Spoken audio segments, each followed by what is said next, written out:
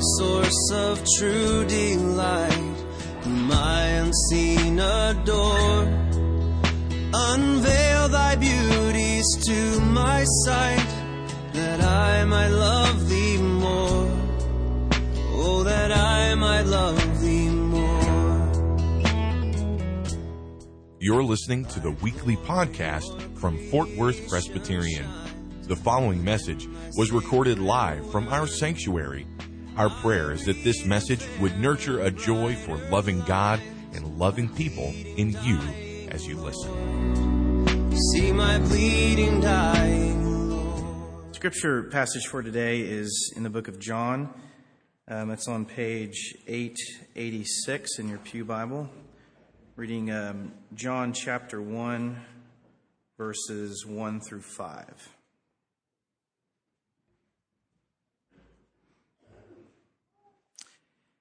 In the beginning was the Word, and the Word was with God, and the Word was God. He was in the beginning with God. All things were made through him, and without him was not anything made that was made. In him was life, and the life was the light of men. The light shines in the darkness, and the darkness has not overcome it. The word of the Lord.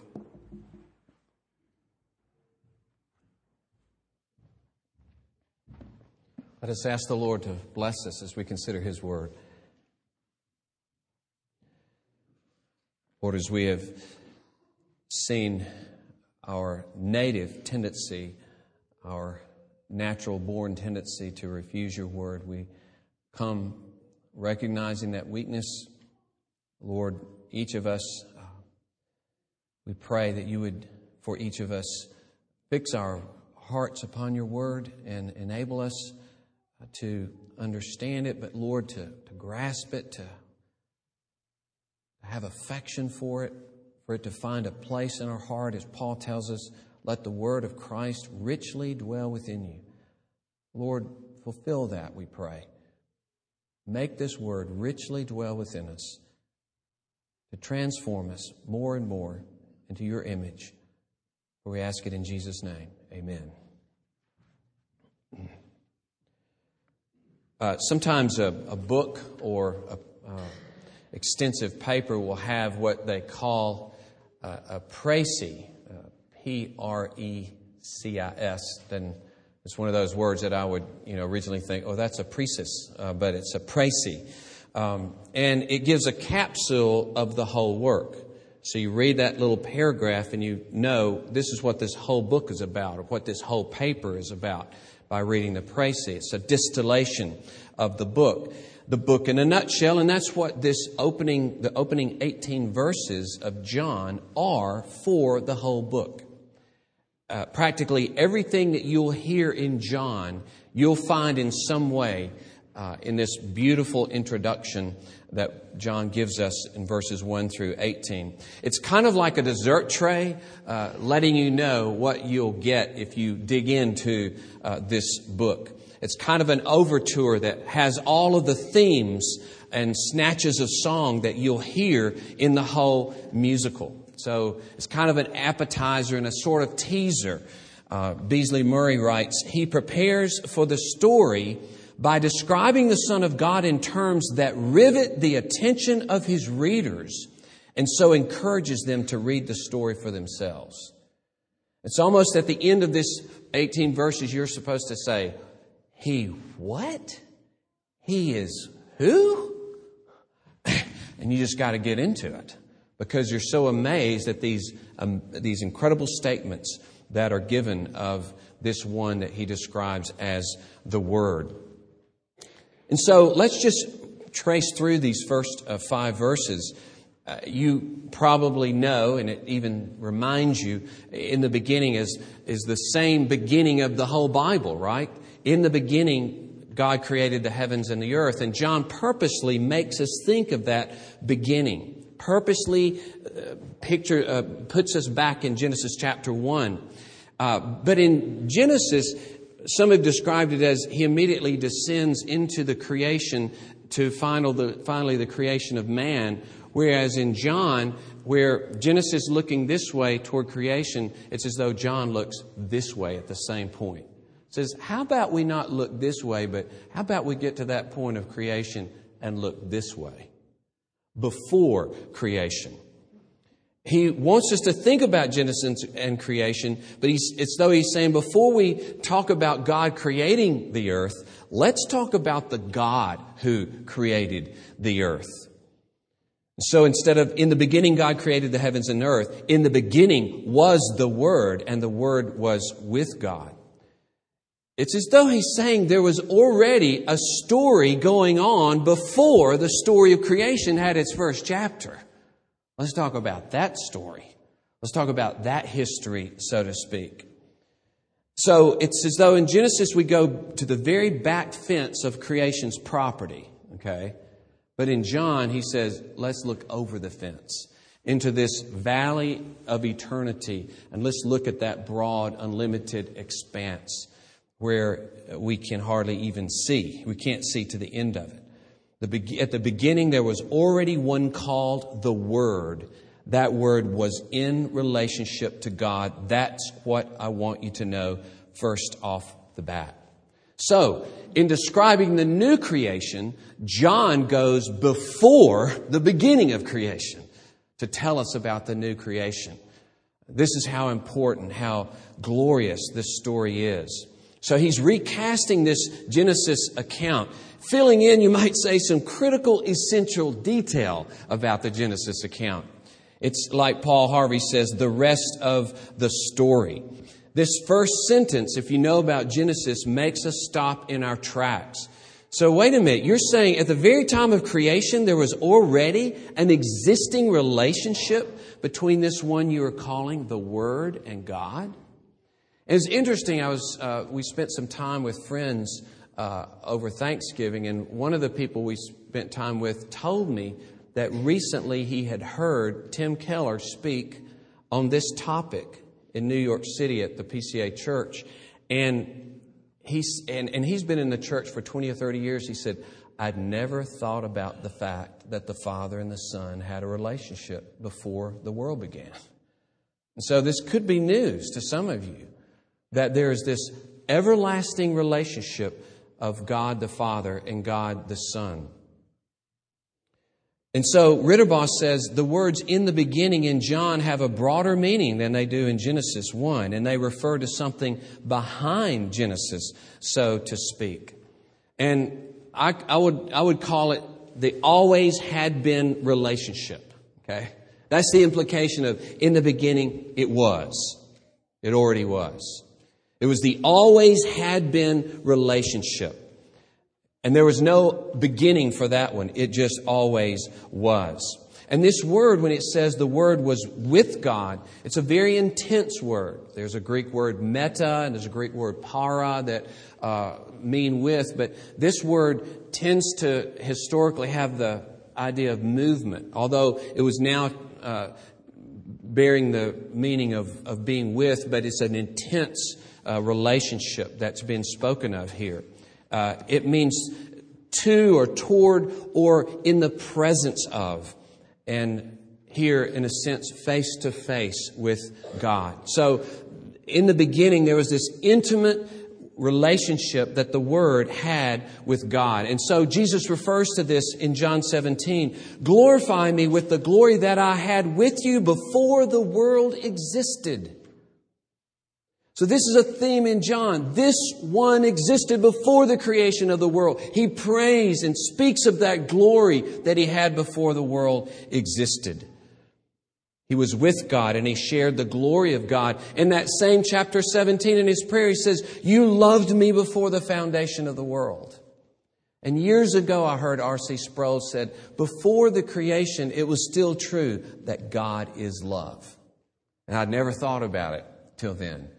Yeah, that's right. God is love was true before any of us existed, because there was this eternal relationship of Father, Son, and Holy Spirit. And you've heard me describe it before, maybe some of you hadn't, but if you think of a party in which you spent several hours laughing and talking and eating and just having so much fun, your face hurt at the end of the night. You've had those times where you just, I smile so much I can't do it anymore. My face is just hurting. and you remember it for months after that, if you want to enlarge that, multiply it 1,000 times, that's something of the picture of the eternal felicity, the eternal joy that has been in relationship. This eternal family. That's why relationship is so important to us. That's why it's so devastating when we don't have it, because we're made in the image of this God who always was, always will be relationship. So the Word was with God. And this is a preview, you see, of coming attractions in John. It makes us sit on the edge of our seats. This one was already with God. What are you talking about? Who is this pre-existing Word? And it gives a backdrop to Jesus' many statements about being sent by the Father in John. In the other Gospels, Jesus mentions being sent 3 times in Matthew, 2 times in Mark, 5 times in Luke. That's a total of 10 times. But most of these are just 2 sayings described by all 3 writers. In John, Jesus refers to being sent almost 40 times.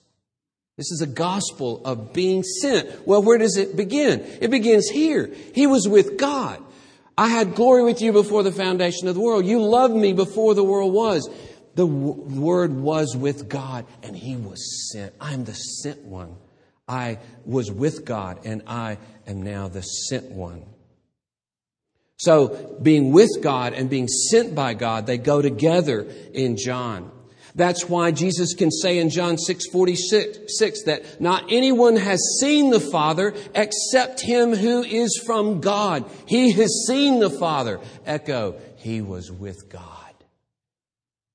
John 8:38, I speak of what I have seen with my Father, and you do what you have heard from your father, speaking of their father, the devil.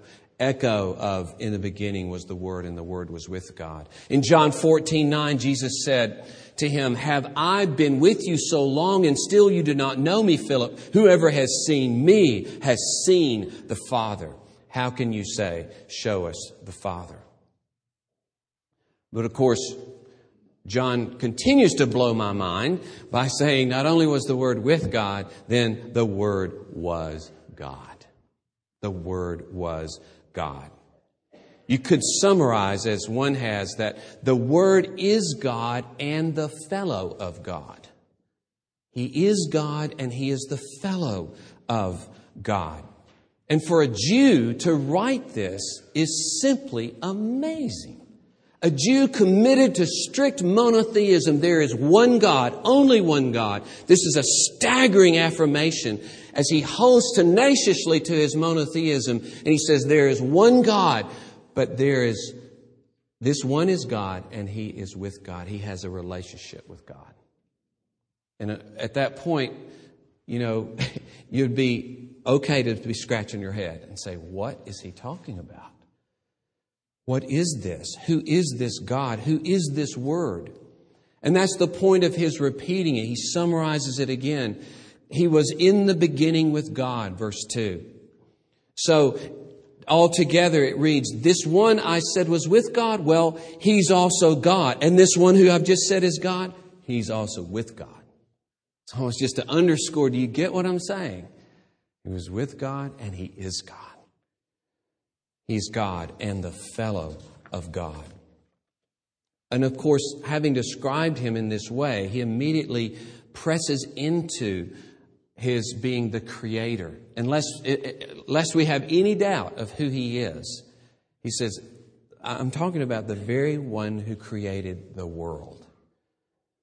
The very one who said in Genesis 1, we're still thinking of Genesis 1, see, where it says, God said, let there be light. It says, this is the God that said it. Understand, this is the God who said that. I'm talking about Him, the Word. He says, all things were made through Him. Without Him was not anything made that was made. Now, it doesn't mean, it could take it to mean this, that God the Father couldn't make the world unless God the Son helped Him. Some people talk about Jesus or the Son of God Jesus Christ not being held up to be God. Well, this passage is saying everything was made by Him. It doesn't really say it was made by the Father. It says it was made by Him. But of course, what he's saying is they acted in concert. In His making the world, the Father was making the world. The Word acted on behalf of God. The Word was the direct agent who accomplished the Father's purpose. And so these two persons that are both God, who share the same infinite knowledge, they share the same wisdom, they share the same goodness, they share the same power. And this God the Son, the Word, acted and created the world with the power that only God could have. And He stresses that He made every single particle of this universe. Without Him, nothing was made that was made. He didn't have a minor role. He made a few things. Everything you see, everything you hear, touch, smell, and taste, it was made by the Word Himself. Everything you can't see, anything that is beyond our sight, the spiritual world, He made the world of angels as well. Everything. And so omnipotence is set right forward. He is God and He is the all-powerful God. As the Creator, He acted upon a world that was unordered. We're told it was formless. It was empty of life. It was void and it was dark. Without form and void, and darkness was over the face of the deep. And this mighty One brought order and filled it with life, and He filled it with light. And so that idea that He filled it with life and light, bring Him to verse 4, in Him was life. You see, he's still thinking in terms of Genesis. This One who acted upon the world, who created all things, obviously, He is the fountain, the source of all life. In Him was life. He has the ultimate unlimited power of life. Leon Morris says, only because there was life in the Word is there life in anything on earth at all. Nothing exists by itself, either animate or inanimate. Nothing exists by itself and of itself. In Him is all of life. And the idea here is not only that He created, but He sustains everything. And we read that explicitly in Paul in Colossians chapter 1, when Paul is speaking about this same thing. He is the image of the invisible God, for by Him all things were created in heaven and on earth, visible and invisible, whether thrones or dominions or rulers or authorities. All things were created through Him and for Him, and He is before all things, and in Him all things hold together. Colossians 1. And then in Hebrews chapter 1, similar language as he speaks of God revealing Himself throughout history and finally in His Son. He says, He's spoken to us by His Son, whom He appointed the heir of all things, through whom also He created the world. Now this is an amazing thing because He's going to come finally to verse 14, and the Word became flesh. The Creator of the world became flesh. And later we will find the Creator of the world hung on a cross. The same One who created the world is the One who hung on the cross. He is not two people. He is the one person, the Lord Jesus Christ, God, man, who bore our sins. So life here must, first of all, make us think of regular life on earth, because it comes right after He makes all things in verse 3. But in John, life always carries a spiritual meaning. It always refers to life that we have through Jesus Christ. New spiritual life through the bread of life and the water of life, Jesus Christ.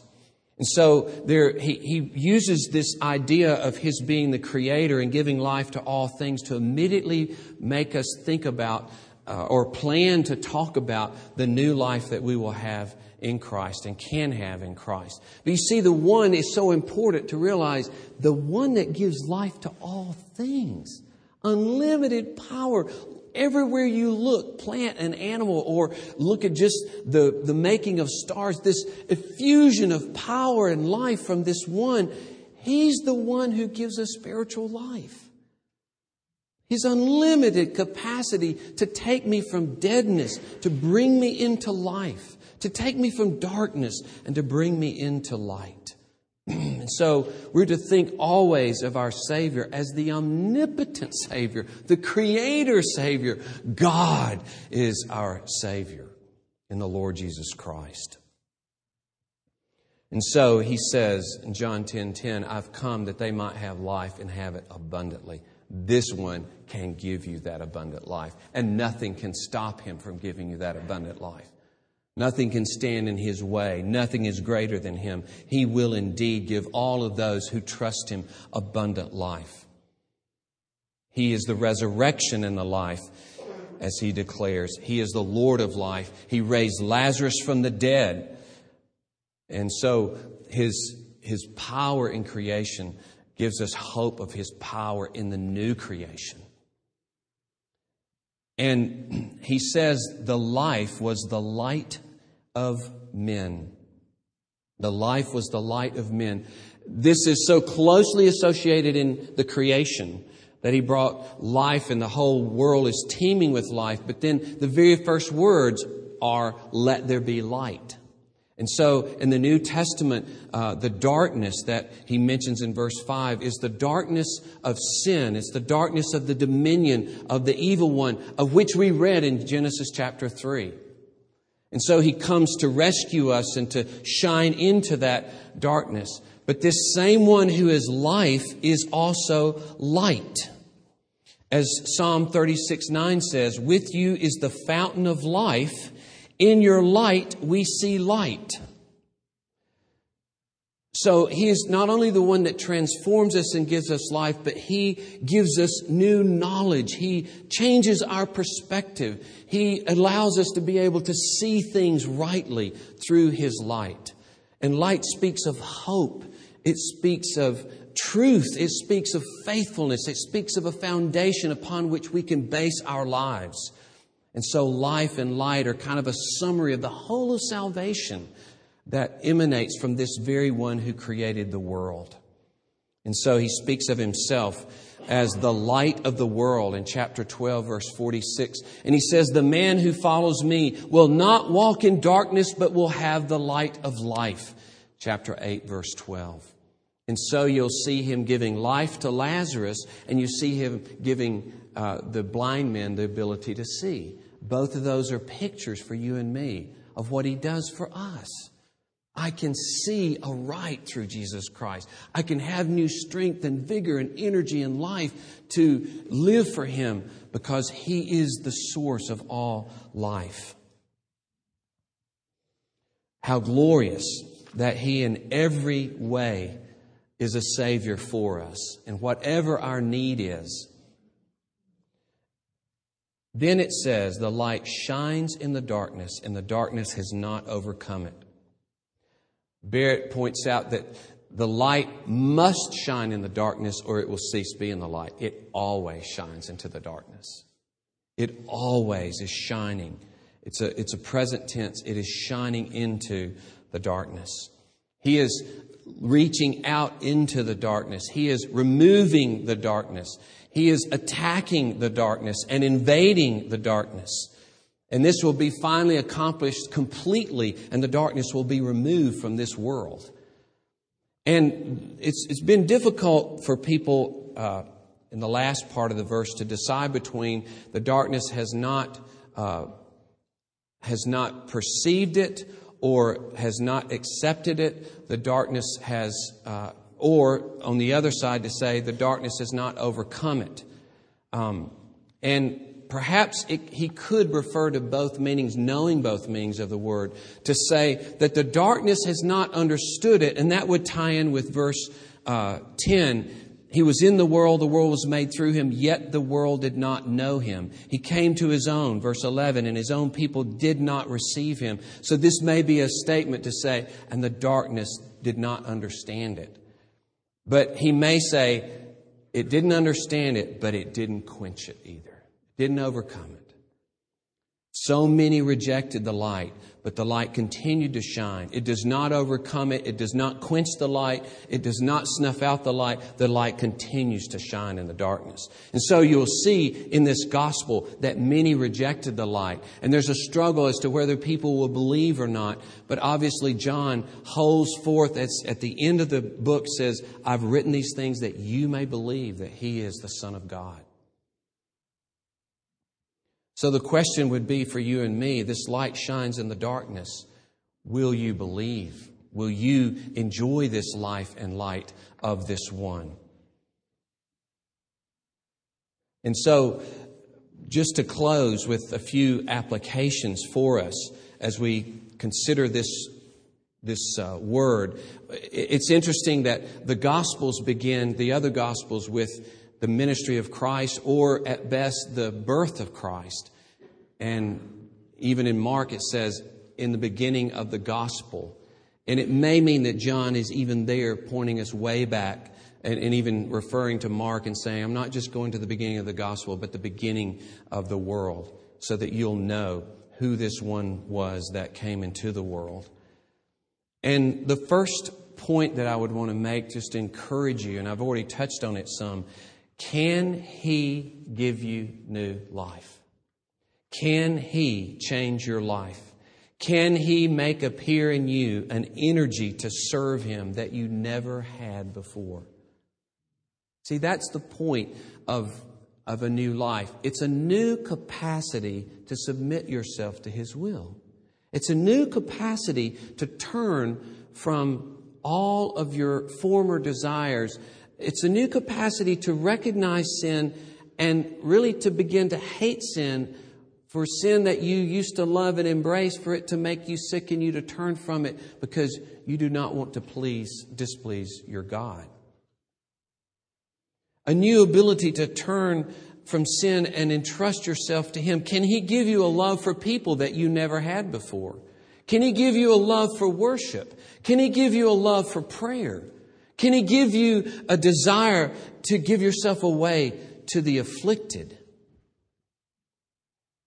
Well, in all of these things, we come to Him and say, Lord, Lord of life, Lord who made all things in the world, in you is life, Lord, I entrust myself to you. Give me that life. And that's why all through John, like in John chapter 6, he speaks of himself as being the bread of life. And he says, I'm the bread of life. I'm the living bread that came down from heaven. If anyone eats this bread, he will live forever. And the bread that I give for the life of the world is my flesh.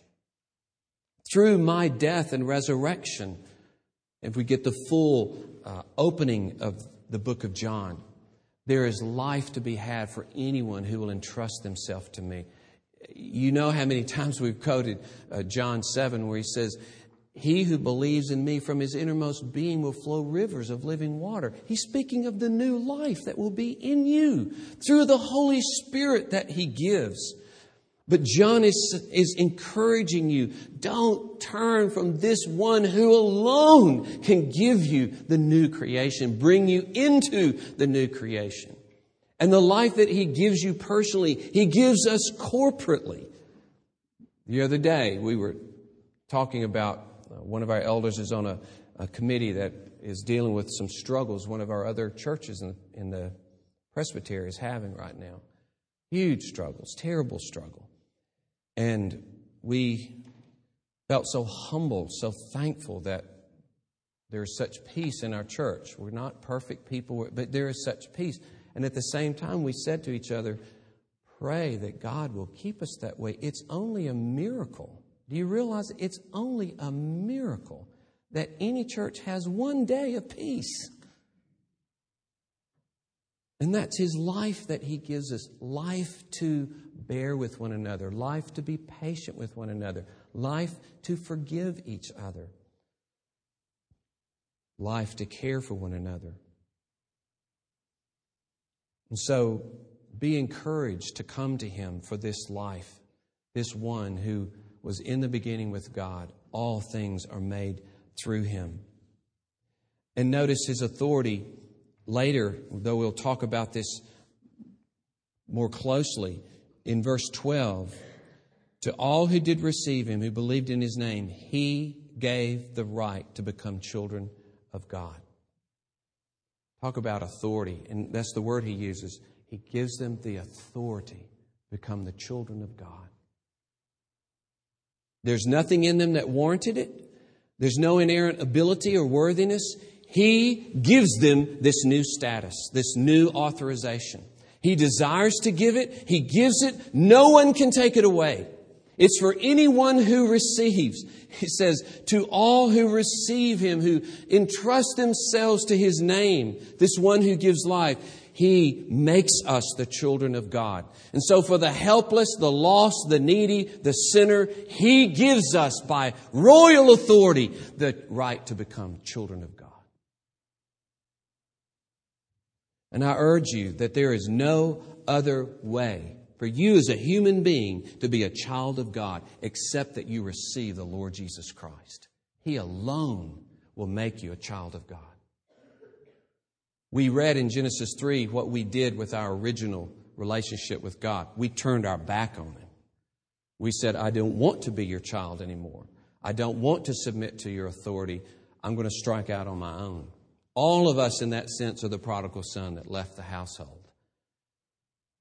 But human power and creative ability can't produce this birth, as it says. They were born not of blood, nor of the will of the flesh, nor of the will of man, but of God.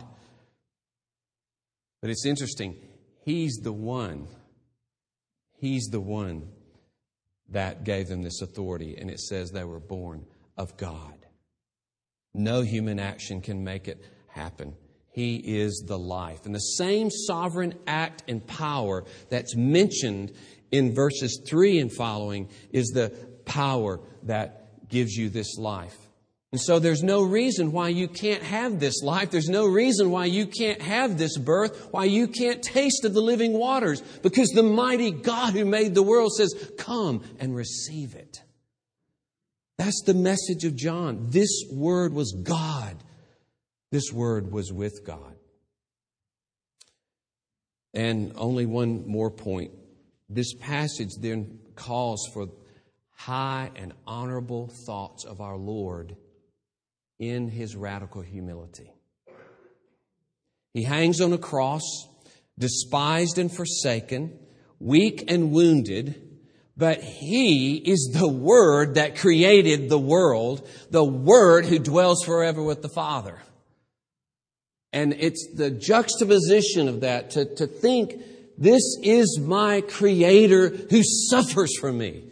The majesty of that, the glory of it. It's not, in one sense you could say His glory is hidden on the cross, but in another sense you have to say His glory bursts forth on the cross.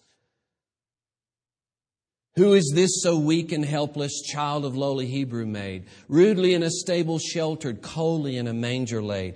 'Tis the Lord of all creation, who this wondrous path has trod. He is God from everlasting and to everlasting God. How can it be that the baby is the same person? It's now the God-man. He's human and He's God. But that baby is the same person who made the world. There's the mystery of the incarnation. And so when others ridicule Him, we mustn't be ashamed of Him, because He is our Creator. He is their Creator. He is our judge. He is their judge. The one on the cross that they may mock and laugh at is their judge. Another hymn reads this way: every eye shall now behold Him at His second coming, robed in dreadful majesty. Those who set at naught and sold Him, pierced and nailed Him to the tree, deeply wailing, shall the true Messiah see. Every island, sea, and mountain, heaven and earth shall flee away. All who hate him must confound it. Hear the trump proclaim the day. Come to judgment, come to judgment, come to judgment, come away. This isn't a Christ to be pitied. Pity yourself if you don't worship him and bow down to him. He is Almighty God. Give him the honor due his name. I love Psalm 2 that says, worship the Lord with reverence, awe, rejoice with trembling. Kiss the Son, lest he become angry and you perish in the way, for his wrath may soon be kindled. How blessed are all who take refuge in him. And the more we honor him when we see his majesty on the cross. It's interesting when John 12, Jesus says, the hour has come for the Son of Man to be, he doesn't say crucified, killed, humiliated, despised, denigrated, defamed, scandalized, looking through all the suffering and the hatred and the mistreatment and the ridicule and the mocking and the beatings and the whippings and the agonizing crucifixion. He says the hour has come for the Son of Man to be glorified. Now is the time for the heart-stopping majesty of God to break forth as never before in the history of the world in the crucifixion and resurrection of the Son of God. And so, dear friends, when God goes to this extent to save you, this extent, to say, here is life. There will be forgiveness. There will be new life for you, a transformation. Entrust yourself to my Son. He has borne the punishment for sin for anyone who will trust him. He has set them free from sin and anyone who entrusts him. He will work all things together for good, for your salvation, for anyone who trusts him.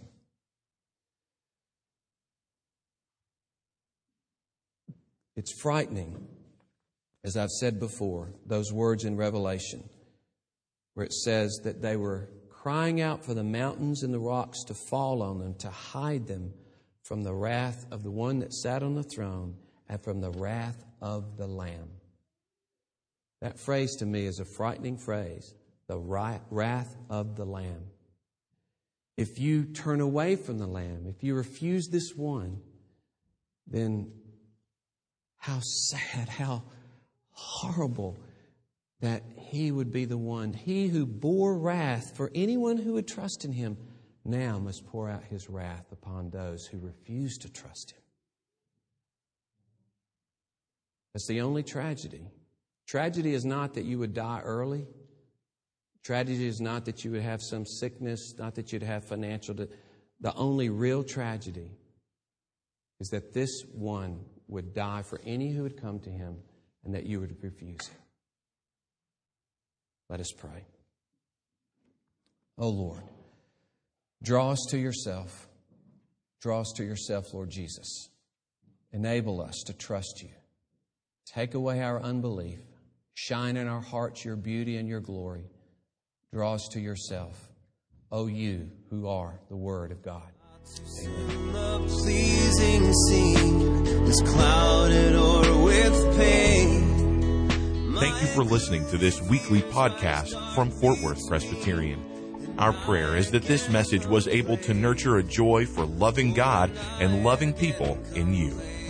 Please visit our website for worship service times, directions to the church, and to subscribe to this podcast. Our web address is fortworthpca.org. Fort Worth Presbyterian is a part of the Presbyterian Church in America.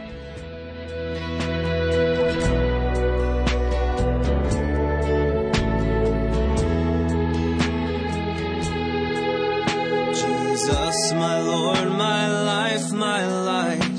Oh, come with blissful rain. Break radiant through the shades of night and chase my fears away. Won't you chase my fears away? Then shall my soul with rapture trace the wonders of